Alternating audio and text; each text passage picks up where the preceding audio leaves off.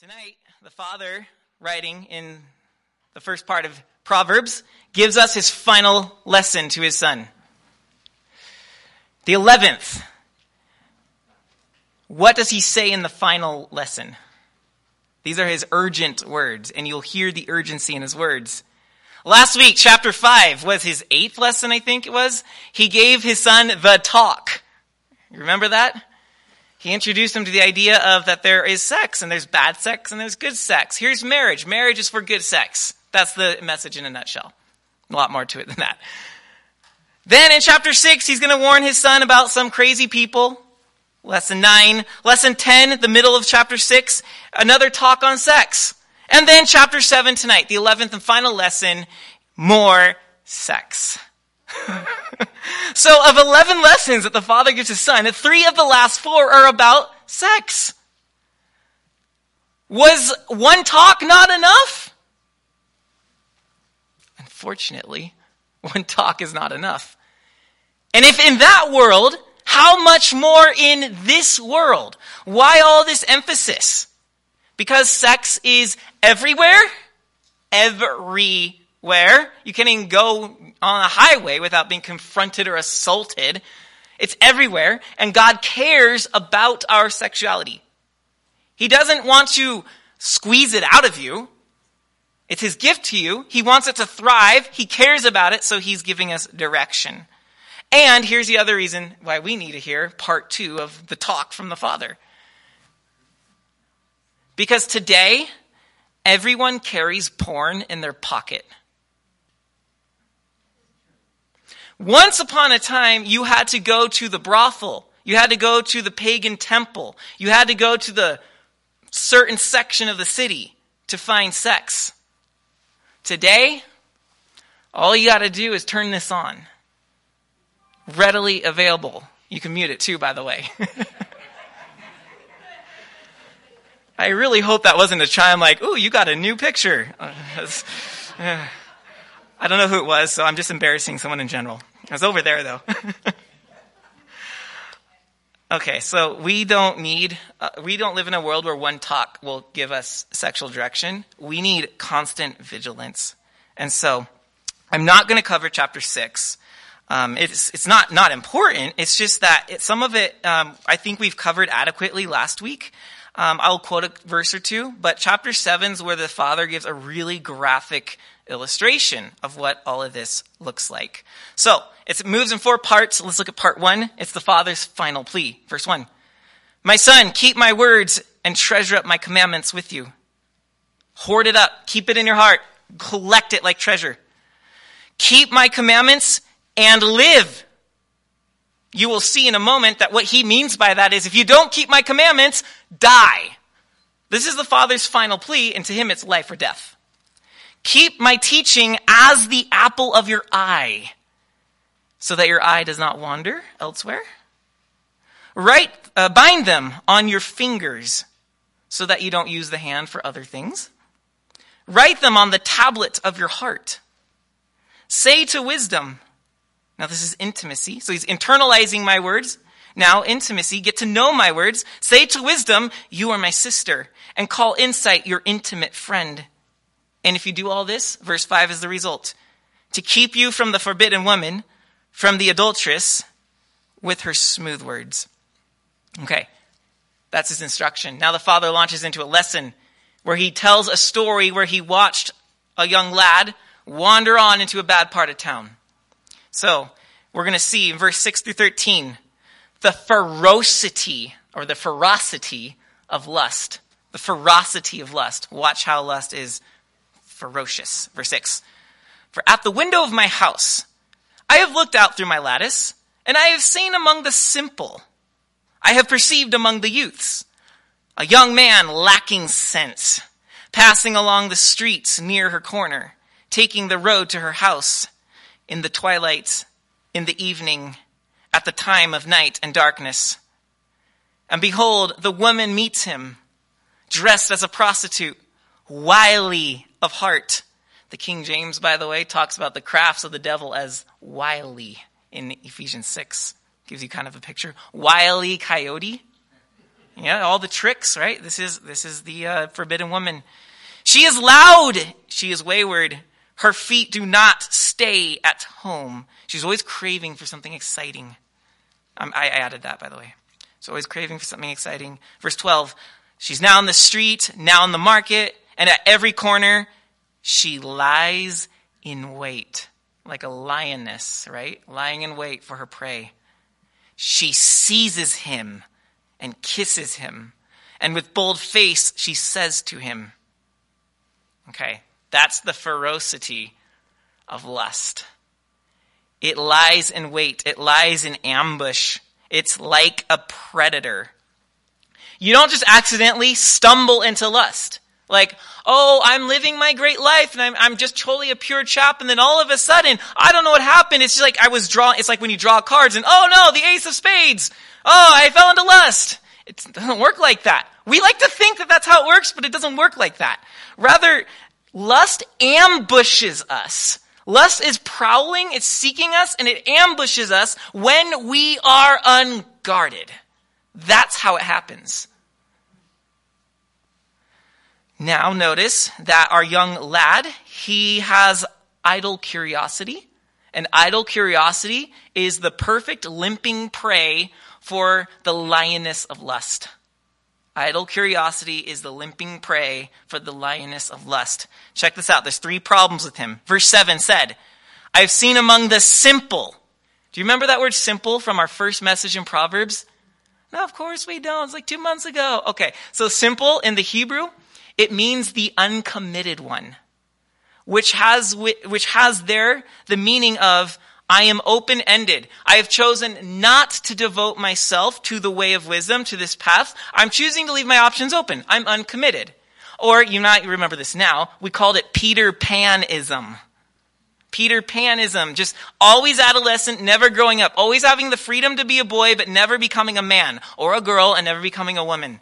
This is what the simple is in the Proverbs. And it's the ideal, it's not the ideal, but it is the actual picture of much of youth today, all the way through their 20s.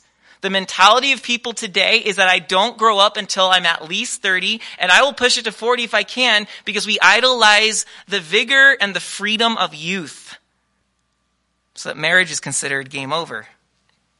Well, that's the simple. That's what we see first. Second, you'll also notice that there's a problem with his aimless wandering, his idle curiosity. In verse 8, we see that he's passing along the street near her corner, taking the road to her house. Ah-di-ah-di-da. What is he going out in the evening for? Everyone's returning home to their families to eat, to rest from a day of work. Seems like this guy is not yet all tired. He's probably done nothing all day. Now he's bored, he's curious, he's idle.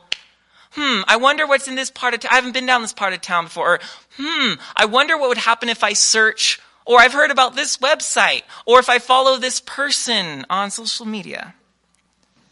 Third, we see in verse 9, it's on one hand a literal description, but on the other hand it is very metaphorical. This all happened in the twilight, in the evening, at the time of night and darkness. Twilight, evening, night, darkness. What in the world? Like, this isn't just literal, because if he was just trying to say it's nighttime, he could have said it's nighttime.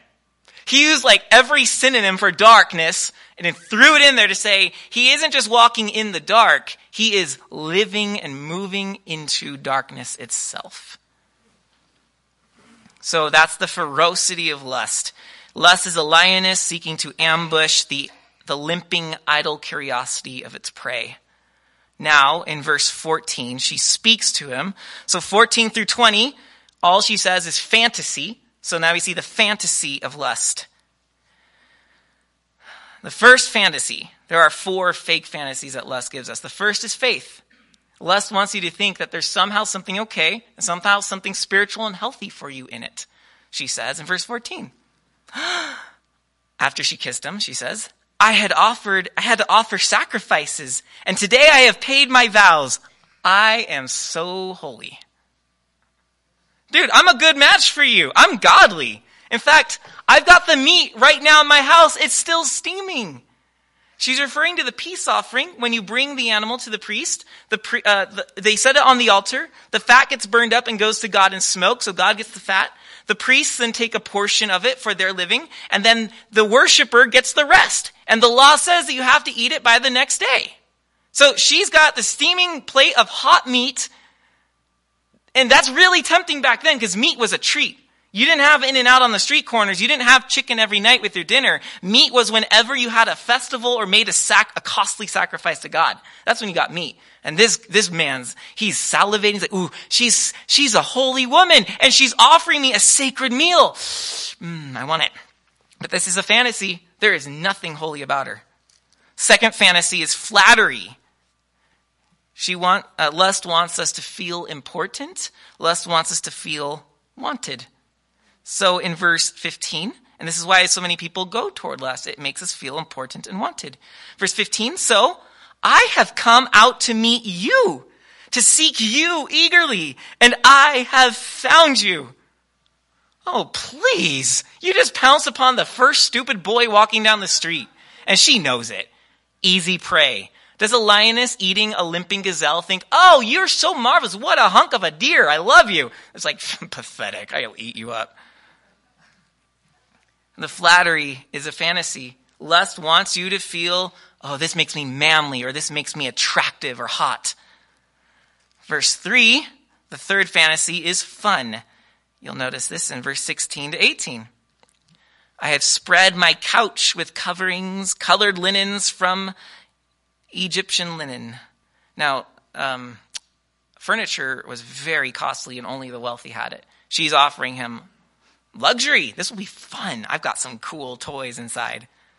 I have perfumed my bed with myrrh, aloes, and cinnamon, also very costly because they come from other nations. Then verse 18, come, let us take our fill of love till morning. Let us delight ourselves with love. Now you can use your imagination, or you can let Ray Ortlund Jr. roughly translate this for you. This is what he said. He's one of the commentators I read. He says, lovemaking, this is how he loosely translates verse 18. It's lovemaking in all its forms, with every act, all night long. So she's offering him, I'll do anything you want. Well, okay, if you've seen it online, I can do that for you. So there's this fantasy that this is fun. And then the fourth fantasy is that this is free. No one's going to know. This is freedom. Verse 19. For my husband is not at home. He has gone on a long journey. He took a bag of money with him, and at full moon he will come home. So we're good. No one's going to know. No strings attached. One and done. Not going to tell. He won't walk in on us. No one will know. What about God? Chapter 5, the Father actually warned us of that in verse 21. A man's ways are before the eyes of the Lord, and he ponders all his paths. You remember Moses, who thought that he was going to do sin? In chapter 2 of Exodus, Moses saw Egyptians beating one of the Hebrew slaves, and it says he looked left and he looked right, and then he killed the Egyptian. But Moses didn't look up, and he was caught by Pharaoh, and he was hunted out of the land. No one will know. Are you sure, liar? This fantasy of freedom. And by the way, if she's willing to cheat on her husband, what makes this young man think that she's not willing to rat him out? You should never trust somebody who is not loyal or faithful. And freedom, really, what about the addictive consequences of sin? What about when this young boy cannot wait to see her again, and then she refuses him, or the husband's home, and now he's really gotten himself into a hole? Maybe I can secretly send her love notes. What if that gets caught? It's never just going to be pure freedom. And so that's the fantasy of lust. Now, so the Father's final instruction, the ferocity of lust, the fantasy of lust. Last is the fatality of lust. And this is in verse 21 to the end. With much seductive speech, she persuades him. With her smooth talk, she compels him. And all at once he follows her, as an ox goes to the slaughter, or as a stag is caught fast in the trap. till an arrow pierces its liver, as a bird rushes into a snare. He does not know that it will cost him his life. In chapter 6, verse 27, in the previous lesson, the Father had said, 6:27, can a man carry fire next to his chest and his clothes not be burned? He does not know that it will cost him his life. He should have known.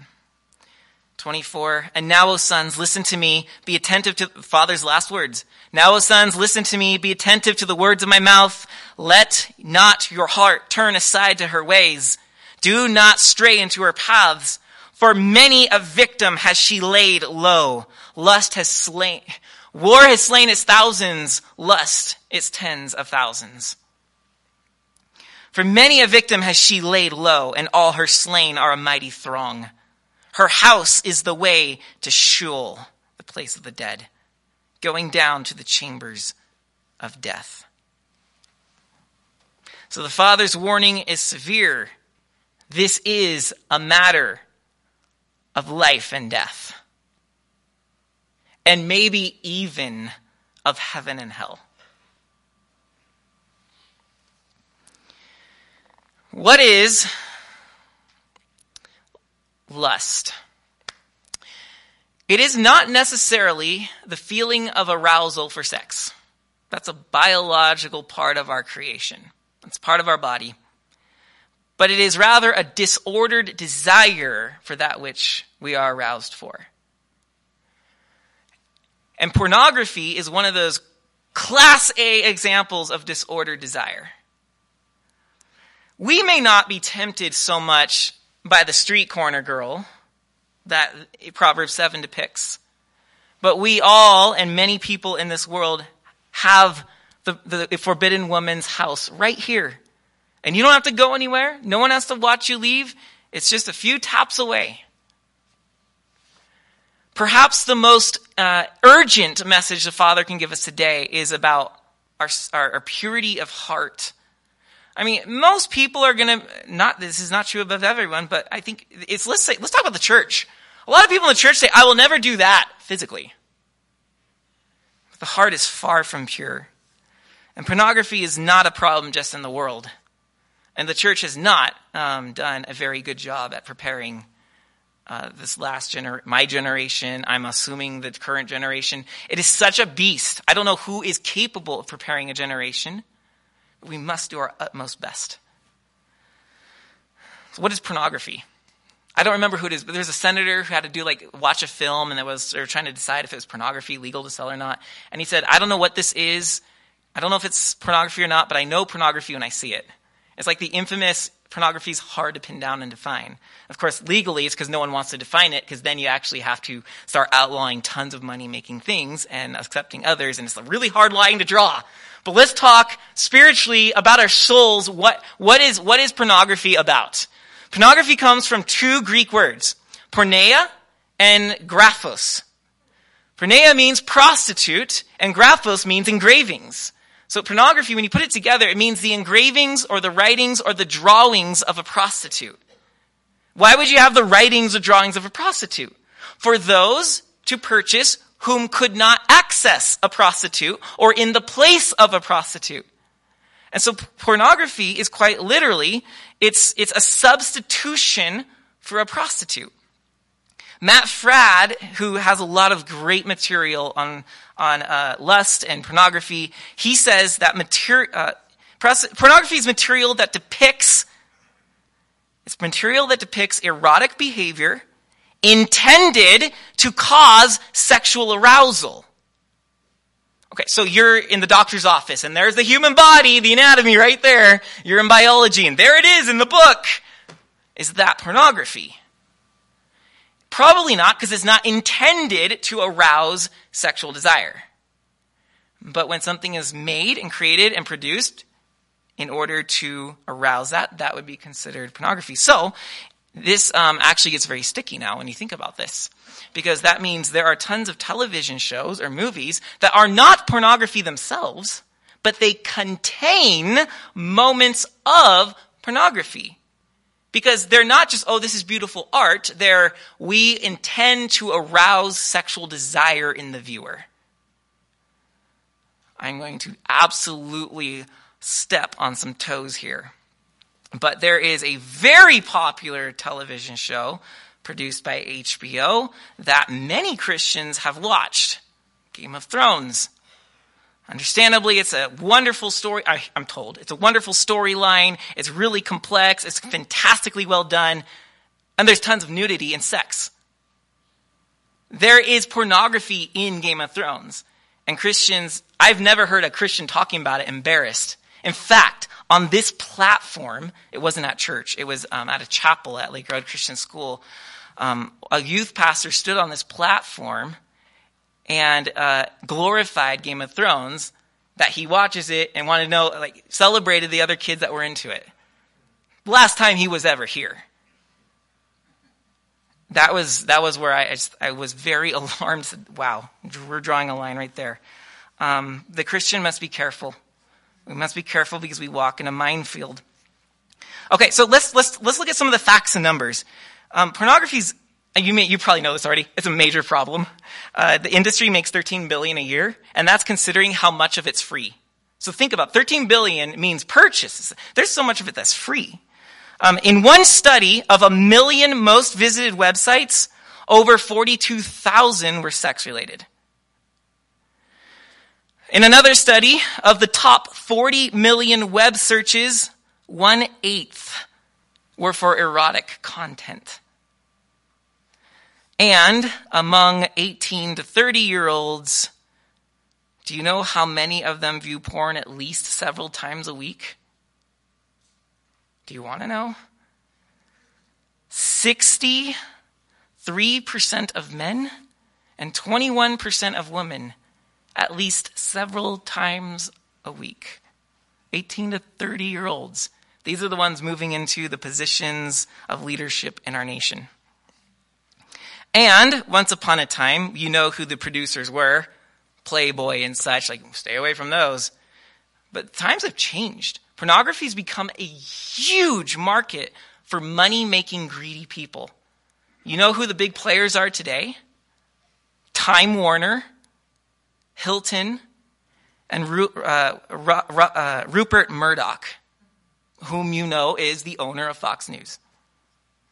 These are just some examples of well-known names that are behind the industry, raking profit off of it.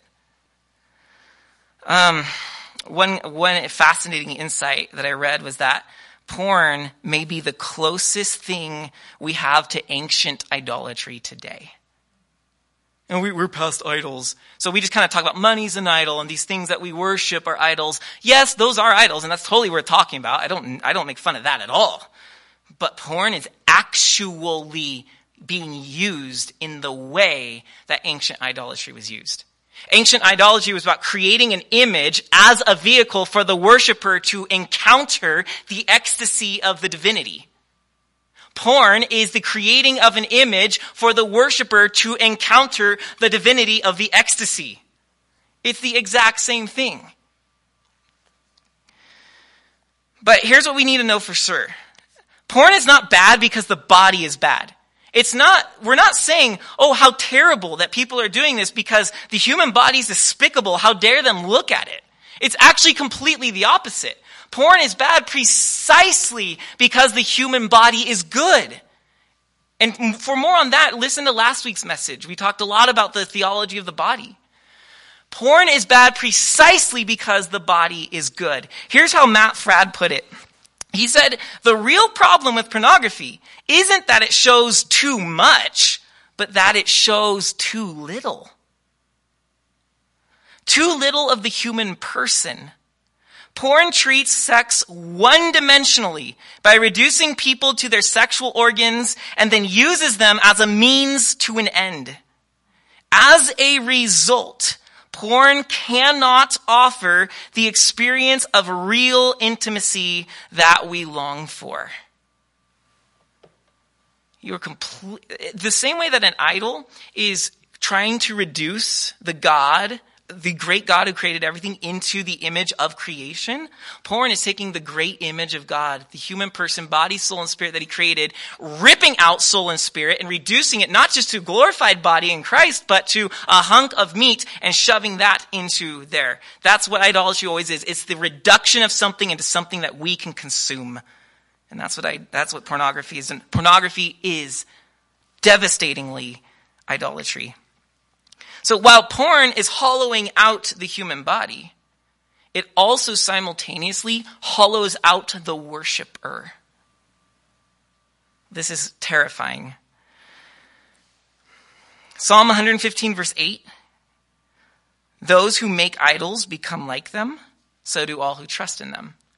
Now, Psalm 115, it makes fun of idols, says they have eyes but do not see, ears but do not hear, mouths but do not speak, and so forth. Then he says, those who worship them become like them. So you have eyes but you do not see, ears but you do not hear, mouths but you do not speak.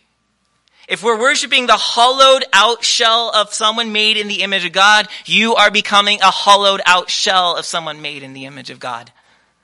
2 Kings chapter 17, verse 15. This is the great chapter where we see why Israel was destroyed by the Assyrians, the northern kingdom. It says, Israel went after false idols and became false. They went after what is false, so they became false. You go after what's hollow, you become hollow. Or even better, the word false there is havel. It means emptiness or vanity. They went after emptiness and vanity, they became emptiness and vanity. So, okay, that's the Bible. Here's science. Here is a scientific perspective of your brain on porn. You guys know about, let's all pretend we're brain scientists for a second. We all know about oxytocin and vasopressin, right? Okay, so those are neurochemicals that create feelings of strong attachment. So in other words, like when a mother gives birth to a child, they actually release oxytocin. And that's what gives them such a strong bond for their baby. When you have sex, you make love, oxytocin and vasopressin are both released in great quantities at the climax of your sexual encounter, but slowly before then. And so it's the same with porn. When you hit your ecstasy and your climax with porn, guess what you're doing? You're releasing these attachment neurochemicals into your mind, and so you can literally become boundlessly and endlessly. Hold on, as I'm reading a quote from someone, I botched that. With porn, we can become bonded to the endless novelty of pornography. You can literally, in a sense, marry yourself to porn. So these chemicals which God gave to us so that we unite and bond ourselves with a human person whom we hold and cherish for all of our life, you're now using that for pixels. What a reduction. Let's talk about the prefrontal cortex. It's the front part of your brain, and it is responsible for exercising control over your emotions and impulses. Why are youth and teenagers so impulsive? Because your prefrontal cortex is not fully developed until you're 25. So Grace, Hunter, Tim, we give you guys lots of grace upon those impulses. So it's not fully developed till you're 25. But here's what happens to your prefrontal cortex, is that porn produces unnatural levels of dopamine, that feel-good chemical. It puts unnatural levels of dopamine into your brain, and it fatigues, because it's an unnatural amount all at once, it fatigues your prefrontal cortex, making it corrode. The fatigue actually makes your prefrontal cortex start to corrode so that you no longer have a mature prefrontal cortex. Here's how Matt Fradd put it. He said, the point is this: the region of the brain that, when mature, is the mark of adulthood, is the very thing that is eroded when people view porn. It is as if viewing porn makes the brain revert and become more childish. Adult entertainment is actually making people more juvenile. So much for that. Terrifying. That's the reason we need this. Another reason is equally terrifying is what Thomas Aquinas, you guys know Thomas Aquinas? He's the great medieval saint from the 13th century. He wrote the Summa Theologia, huge volume on theology. In his writings, he wrote about the 8 daughters of lust. The 8 daughters are what come out of lust. So in other words, these are the 8 results of lust. And they work in a progression. So you'll see how this goes. The first of the 8 daughters is blindness of mind. Lust will give you blindness of mind. So I just showed you how your prefrontal cortex erodes. So you already know that you literally become blind in mind to a degree. So that you're stuck in this impulsive lifestyle so that when you get a craving for something, you can no longer control or regulate your impulse or your desire. You can't make good decisions because your prefrontal cortex is no longer operating in a mature way. That's how you become addicted, and that's how you get stuck in these ruts. So it brings blindness of mind, but it also, what comes with that is a development of this denial of this isn't a bad thing, or this is okay. Like, you can no longer quite clearly see what's so bad about something. So you'll hear people justify all the time what they're doing. Like, this isn't really that, I know maybe I shouldn't, but it isn't really that bad. Ephesians 4 tells us about how the Gentiles are moving around in the futility of their minds. They're darkened, they're alienated from God. And it says that their hearts have become hardened. The futility of their mind, hardness of heart. The Gentiles don't see where they're going. They're in darkness. The second daughter of lust is rashness. It's a disregard for wisdom, a disregard for counsel from others. Like chapter 5, do you remember this? Chapter 5 verse 23 last week. It said that he dies for lack of discipline, and because of his great folly, he's led astray. So lust will start to make you more rash, not listening to other voices. Third daughter of lust is thoughtlessness. The perverted mind forgets the laws of God. You're not focusing on them anymore. You conveniently forget them. You'll notice how the father in verses 1 and 2 of chapter 7, we're back in Proverbs 7, 1 and 2, he said, "My son, keep my words and treasure my commandments with you. Keep my commandments and live. Keep my teaching as the apple of your eye." He wants it to be in your mind. But the third daughter of lust is thoughtlessness. So which then means is that you act mindlessly. You just go with the flow. Like verse 7, verse 22. All at once he follows her. As an ox goes to the slaughter, as a stag is caught fast till an arrow pierces its liver. All at once. Just, no thought, right? There's no battle in his mind. He's like, I'm in. Here's what Bruce Waltke said about this passage. He's not very quotable. He's more like a scholar. But every now and then he stumbles into a good quote. He said this: "Dumb animals blinded by the trap see no connection between traps and death. And morally stupid people, blinded by Satan, see no connection between sin and death." Thoughtlessness. Just go right on in. Fourth daughter of lust is inconstancy.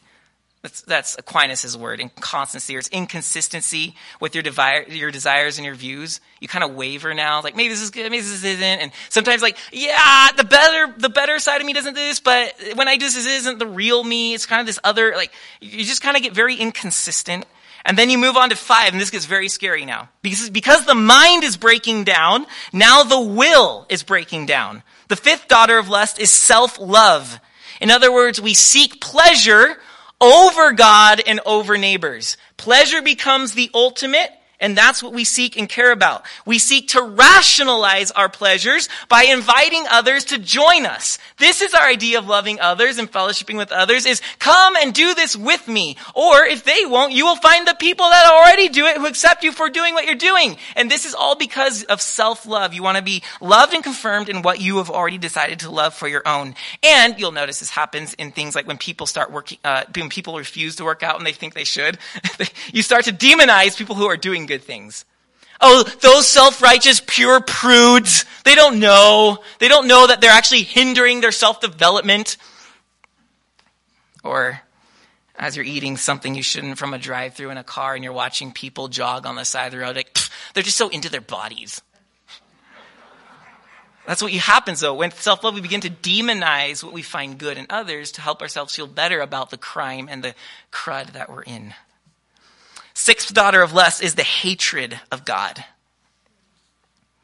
Because if you're interested in your own self, God's more interested in you becoming like him, and you've decided, I don't want to conform my behavior to truth. I want to conform truth to my behavior. And because God stands in the way of that, you despise what he says, and you begin to hate the fact that he is the one who said this is wrong. Seventh daughter of lust is love of the world. It's just the next step, right? Hate God, love self, hate God, now you love the world. And the eighth daughter of lust is despair of a future world. So those last two go together. Love of the world, despair of a future world. Because when you have trained your appetite toward the pleasures of lust, you will find the pleasures and the promises of heaven dull, boring, and cold. It's probably a good indication that someone is living a life fully given to that they shouldn't when they can't imagine heaven as anything attractive. Love of the world, daughter 7, despair of a future world, daughter 8. For example of this, you imagine expecting my daughter, she's 6.5, to eat veggies and hummus right after she finishes a breakfast of frosted donuts. When the appetite is trained for something, the other seems, no matter how good it is, seems despicable. She does like veggies and hummus, but she will always take the donut. But see, though, if you do it one right after the other, for all of us, vegetables are disgusting after you have sugar like that. But if you keep the vegetables, they actually become sweet. People will describe carrots as sweet when you. Anyways, that's a whole other thing, though. But it does relate spiritually, right? Okay. So after all this huge problem, the absolute danger, and do you see now why I say the Father is saying this isn't just life or death, this might even be the difference between heaven and hell. Do you see? Given to lust, given to pornography, given to illicit sex, you will birth these daughters in your life over time, and you will eventually desire your way out of the kingdom of heaven, or away from it, maybe not out of it. Let's not get into the theology, can you lose your salvation or not? That's not my point. So how do we overcome this? How do we help other people overcome this? What do we say? What do we look at? What are some of the helps? Before I go into this, I need to make this super abundantly clear. When somebody is deeply addicted, in the sense of withdrawals and they are addicted to porn, they might need deeper help than what I'm going to offer here. This is for the person struggling, not for the person completely derailed. Okay, you might need some medical help if that's the case, and an expert. But here is some prevention, and here is some help along the way. First, I want you guys to hear, though, that overcoming lust in all of its forms is possible. We are not stuck in a world that just condemns us to this life, and I can't help it. There's no way I can overcome this. The way people are dressed, or all the commercials, even when I watch innocent baseball, or when I am watching this, it's just everywhere. I can't help it. No, you can't help it. This is possible. Evagrius the solitary, 4th century solitary person, he said, the temptation of lust need not be permanent, for intense prayer, very frugal diet, together with vigils, that's staying up all night in prayer, and the development of spiritual contemplation will drive it away like a cloud. Now that's an extreme prescription, but he says it works.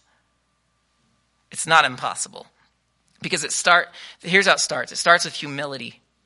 John Cassian, we haven't quoted him before, 4th and 5th century, he said, humility of soul helps more than anything else, and without it, no one can overcome unchastity, lust, or any other sin. It all change starts with humility. It starts with the recognition that I'm not right and I need help. David O. Taylor said this, his beautiful book on the Psalms, which we had read a while back on Wednesday nights. He said, whatever they may be, with our secrets we hide. We hide from others. We hide from ourselves. We hide from God.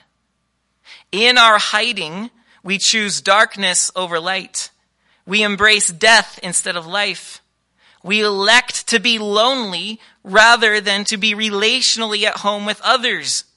All the ways in which Adam and Eve hid resulted in one thing: their dehumanization. The image of God gone because they hid from God. This is why humility is the first step. Humility says, I am not right. I'm coming out of the darkness and into the light. Like 1 John chapter 1, verse 5 and 10 says, if we walk in sin and don't acknowledge our sin, we are in darkness. You are not in the light of God. But when we confess our sins, I'm paraphrasing. When we confess our sins, it brings us into the light of fellowship with God. Confession is the act of stepping from hiddenness, from darkness, into the presence and into the light of Christ. That's what confession is. And that takes humility to come before God with honesty and to come before others with honesty. It's possible. It just requires humility. Whew, okay. So, what all that means is that while porn hollows a person out, humility, confession, honesty will hallow us. To hollow is to take the substance out of. To hallow is to pack something with substance. Our Father in heaven, hallowed be your name. This is what coming before God with humility and honesty and confession will do. He will restore the devastation of our sin. Okay, so let's close with this. Thomas Aquinas, again, he had a lot to say about lust, wrote on 4 ways to overcome lust. I will share these 4 ways with you. Alert. This is nothing novel. The Christian faith has nothing, for thousands of years, we have nothing new to offer that's better. Everyone wants the silver bullet to heal things, right? This is old-fashioned advice. The problem is that very few people have actually given Christianity a chance. So here's your chance. Here's what Thomas Aquinas says. 4 ways to overcome lust, and at the very end, I'm going to add a 5th. Number 1, flee external occasions. Flee external occasions. So that's like bad company, people who maybe talk about sex a lot or are actively involved in sex or look at porn or that's obvious. Flee those external occasions. Bad places.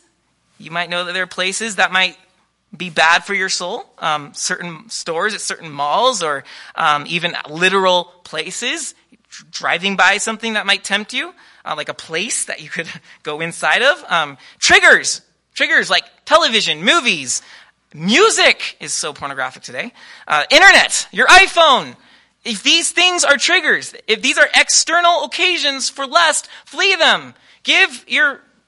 Make yourself have a dumb phone or something if that's one of the problems. Shut down your internet for a while or be very, very careful. Read reviews before you watch shows so that you don't accidentally, unbeknowingly stumble into something. Number 2, do not give an opening to thoughts which occasion lustful desires. So, okay, the entrance of lustful thoughts is not a sin. I mean, sometimes like, whoa, what was that? Like, you can't help that. Sometimes that's not a sin. The entrance of the thought, it's the entertainment of the thought, which is when we begin to spiral into sin. So Aquinas just says, look, watch the thoughts, put a gate, do not occasion their entrance. Number 3, hardest one yet, but you heard it from Evagrius the Solitary already. Perseverance in prayer. When I am praying, Lord Jesus Christ, Son of God, have mercy on me, a sinner, it is impossible to lust. You can't do that and evoke the name of Christ. But prayer also does something else. It feeds our spirit. You might have heard this illustration before. It comes from Thomas Aquinas. He talks about two fighters, two wrestlers. If you want one to win and the other to lose, he says it's very easy. Nothing, by the way, being cured of anything does not happen overnight. In the Christian life, it takes time and consistent practice. So this is what he says. If you want one fighter to win and the other to lose, feed the one you want to win and starve the one you want to lose. Okay, put puny 5'6" Brandon, or 5'7" on a good day, before a worldwide wrestler. Woo. Who's going to win that one? Come on, be nice. Be nice. No one is putting money on me, right? Nobody. You might surprise yourself. Yeah, not against the professional, bulky, the Hulk or something. However, if you were to starve the Hulk for months and feed me lots of protein, I could eventually win. It might take a long time, but I could win. Prayer, Aquinas says, feeds the spirit, while fasting starves the flesh. Anyone struggling with lust, fasting is a great option. But fasting can never be alone. Fasting must always come with prayer and setting the mind. It's not just deprivation, it's the filling of something good. John Cassian says, we're told to fast not only to mortify our body, but also to keep our intellect watchful, so that it will not be obscured because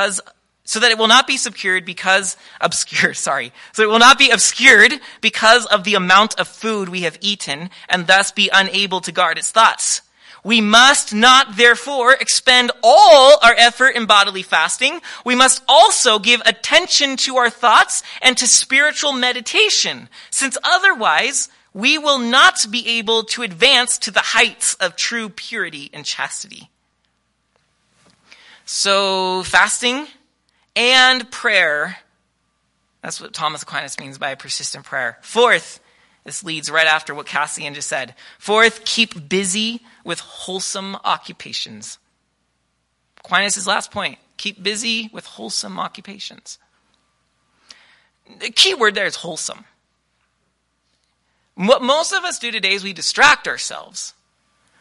We can't sleep, so we have The Office on our laptop or on our television while we're doing this and maybe surfing emails or the web. There's 5 things going on. We distract ourselves.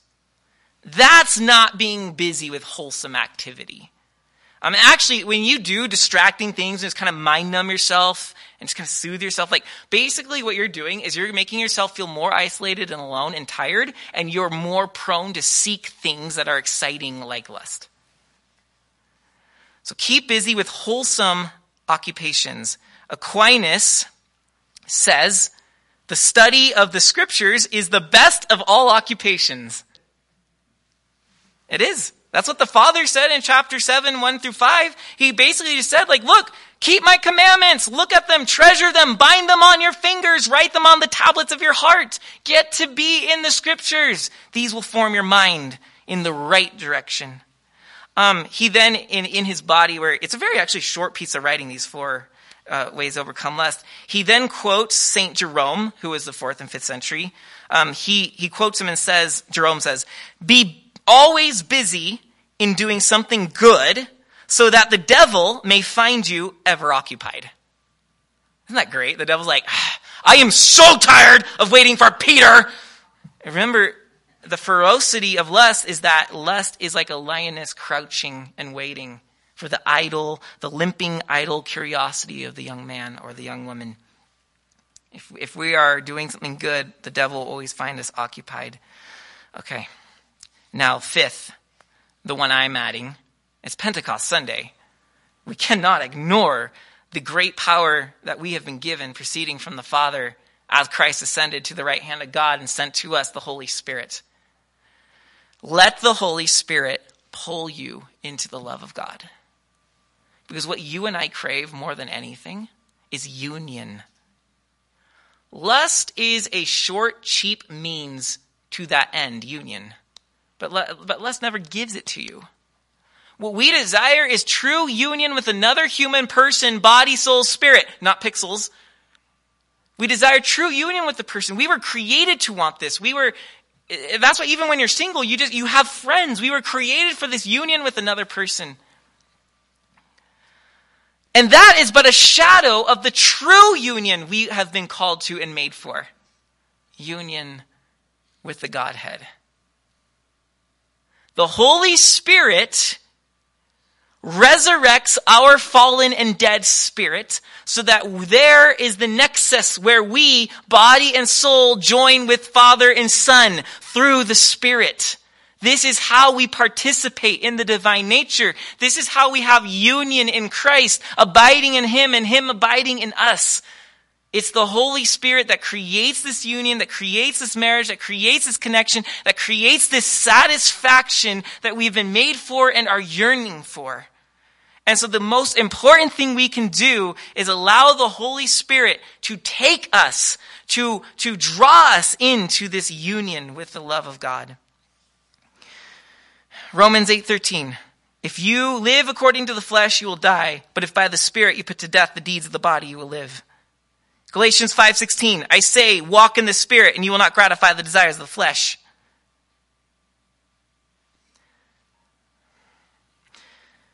The Holy Spirit is the means by which God unites us to Himself. When His Spirit fills our soul, we become one with Him, and we become satisfied, and everything else is but a pathetic shadow of what we were ultimately craving. Union. Lord God, we ask for a generous pouring of your Holy Spirit into your people. Lord Jesus Christ, Son of God, have mercy on us, miserable offenders.